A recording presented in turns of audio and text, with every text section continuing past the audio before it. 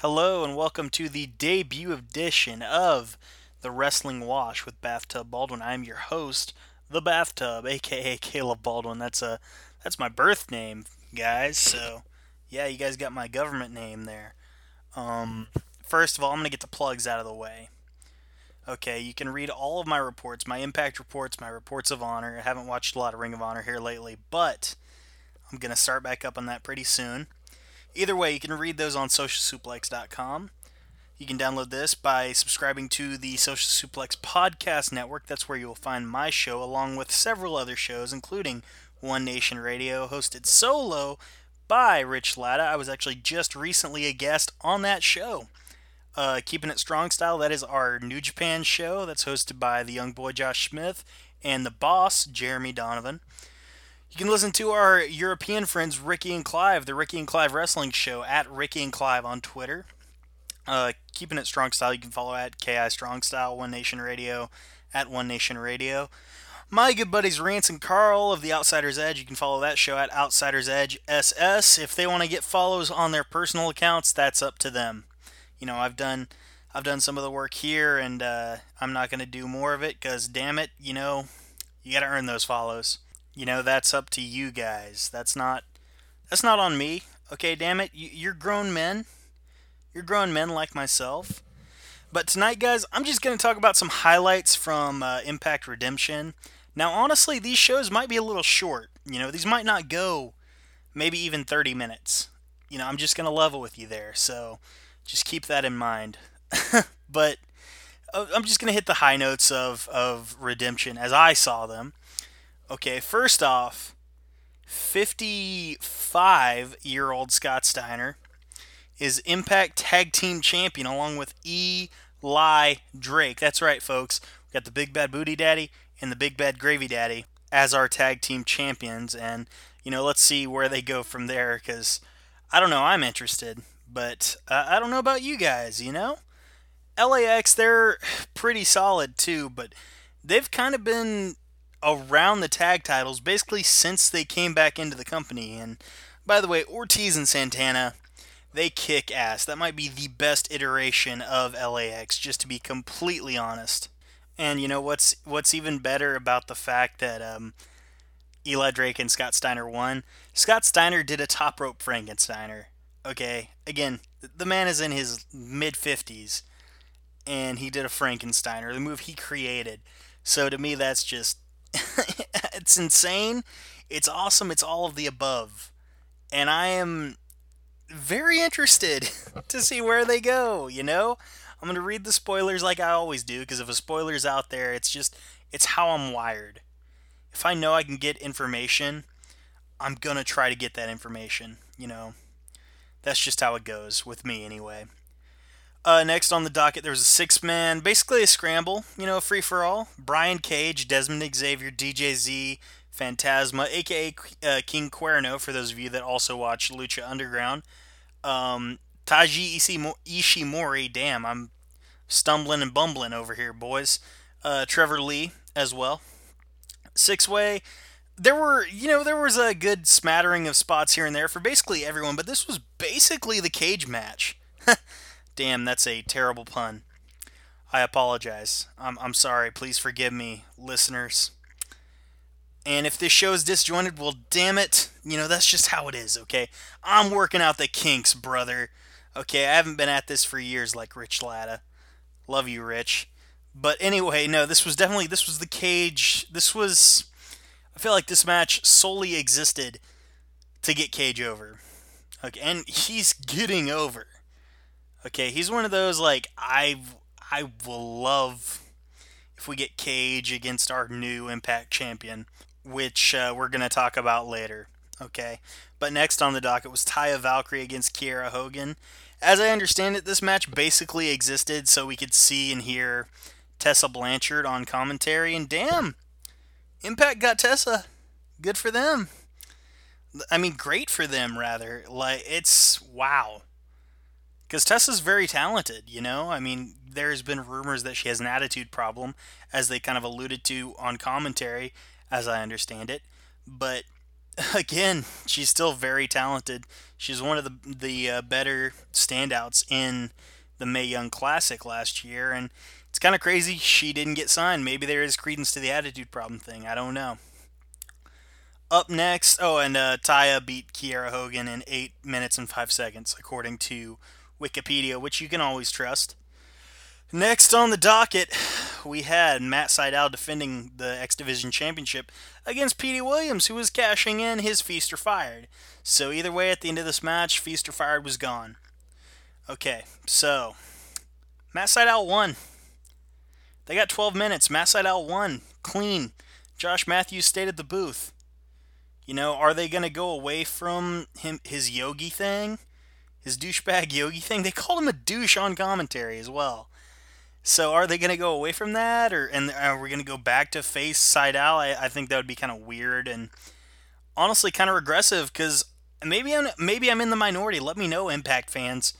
But maybe I'm in the minority, but I've really enjoyed Matt Sydal as a heel, and I've really enjoyed Josh Matthews as his manager. But yeah, they go 12 minutes, and Matt Sydal won clean. You know, Petey hit the Canadian Destroyer, but did not get the win. Matt Sydal did not, if I'm not mistaken, did not land the Shooting Star Press, and damn it, I'm going to kick myself in the foot if I got that wrong. But either way, Sydal won, and 12 minutes kept the X Division title. Next match, really, bleh, I was really looking forward to this match, just on the hype alone, just on the build. And again, this is one of those, maybe I'm in the minority, but I've really enjoyed the build of the Sami Callihan and Eddie Edwards feud. I thought the spot with the bat was stupid, and it looked bad, and maybe you should have gimmicked the bat and done a different spot, but either way, that's neither here nor there. We are now in a spot where, things happened as they did. And what we got out of this was a six-man tag, basically a street fight. All six of these men were dressed like they were ready for a street fight, and I dug the vest that the baby faces were wearing. This was, of course, OVE of Dave Christ, Jake Christ, and Sami Callihan against Eddie Edwards, Moose, and Tommy Dreamer.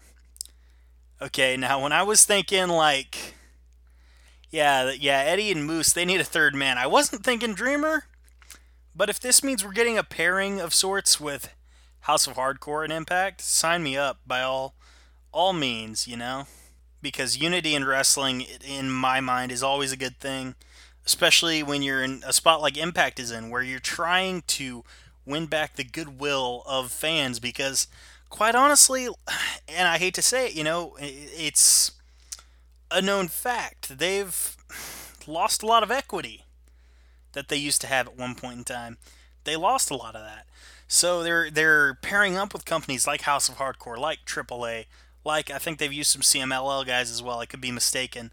Like Wrestle One before. House of Hardcore, of course, Lucha Underground, who they got a lot of press here, and I'm not against it, because I also watch Lucha Underground, and I really enjoy Lucha Underground. And yeah, a lot of these guys play different characters on Lucha Underground, but it's whatever. Anyway, the six-man tag. The six-man tag. I can't even talk, guys. This is the worst podcast on the Social Suplex Podcast Network, bar none. I'm telling you, man.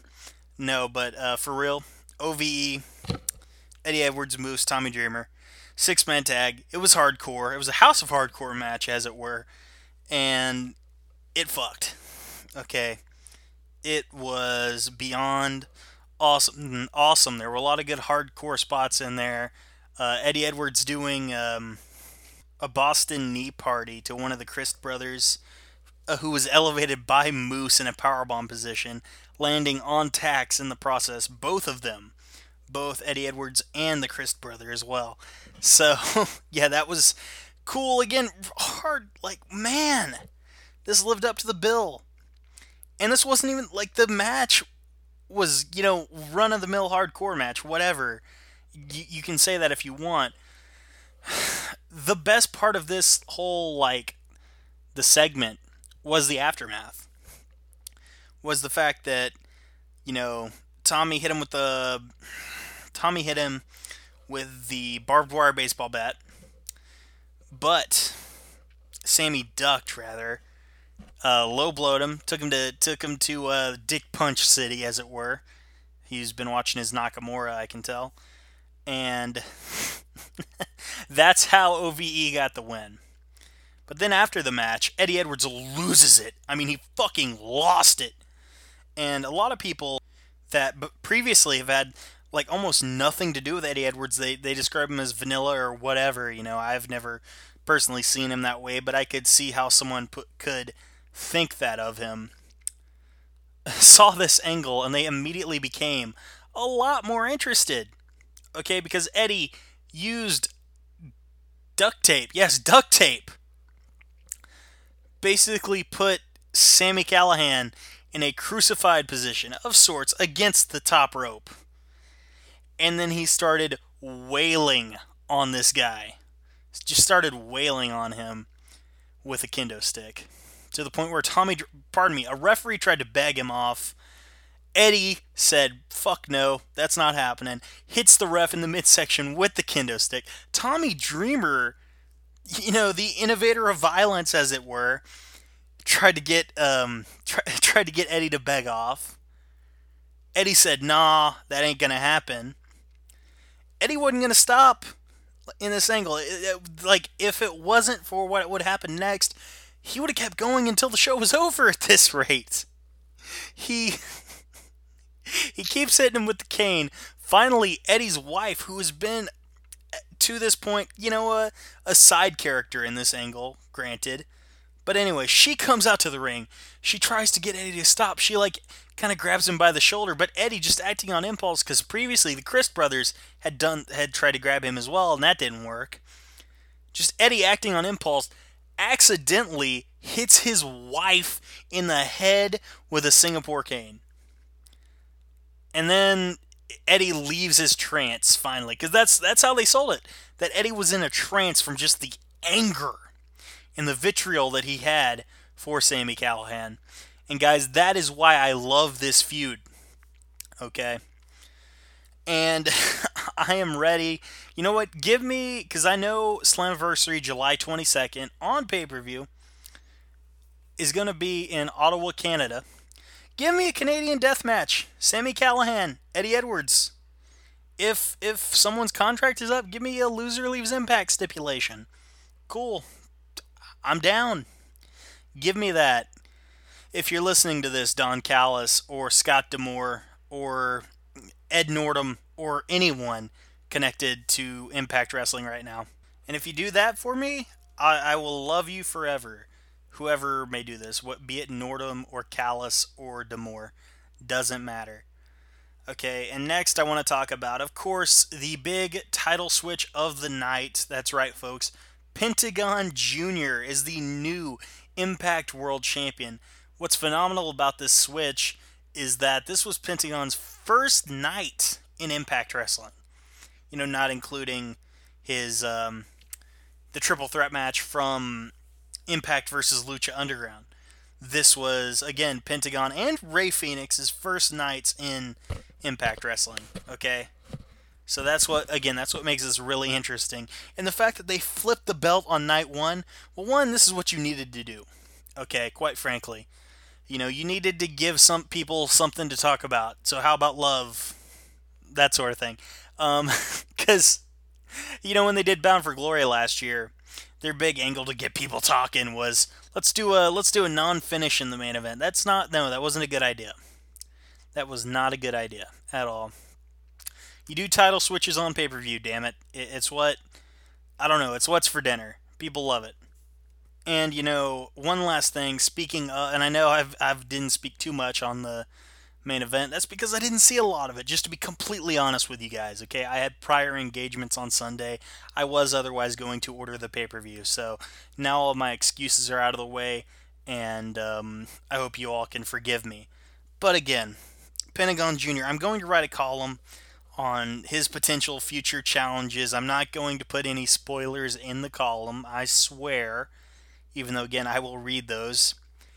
and I'm ready for you guys to read that, okay? So I'm trying to figure out like how do I balance this medium, because now I've got the podcast, I've got my columns as well. So what do I do? How do I balance that? That's the fun part, I mean, and I know other people do this too. Rance does it, Clive does it, Rich does it. Why can't I do it? So damn it, I'm gonna do it, pal. It's gonna happen. Okay. So yeah, long live Cerro Miedo. Pardon me, Cerro Miedo. And last thing I want to talk about. Actually, this is a question I got a couple weeks ago from Rance when I put questions out there that none of you motherfuckers wanted to ask.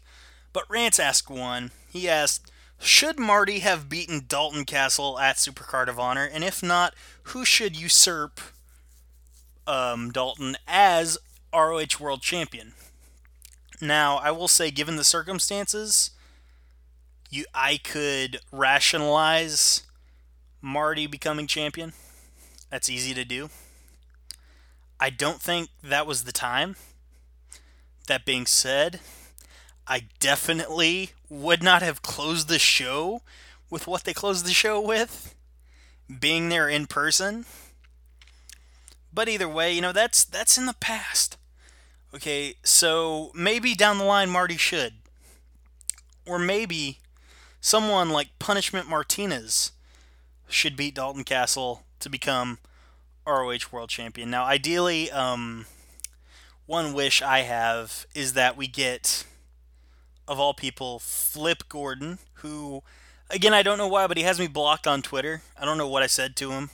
I don't know, maybe I followed the wrong person. I don't know. But I want to see Flip Gordon win the ROH World Championship at Final Battle. Okay, I'm putting that out there to the universe, to Joe Koff, to Bully Ray the Enforcer, who I'm pretty sure Flip is going to go into a feud with. And, sign me up, because I was there for the angle. I was there for the heel turn. Sign me up for that feud. Sign me up for that match. Sign me up for that series of matches, whatever. I'm hyped for that,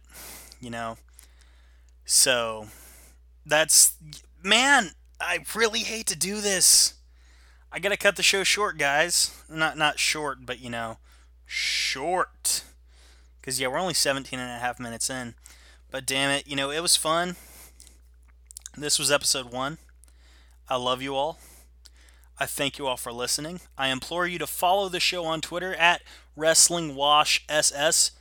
Read all of my columns, my Impact Report, my Report of Honor. Read all of those on socialsuplex.com. Follow the website on Twitter at socialsuplex. Again, I rattled off all of the other podcasts' Twitter handles earlier, so I'm not going to do that again. But I am going to bid you adieu, goodbye, and good night. Bang.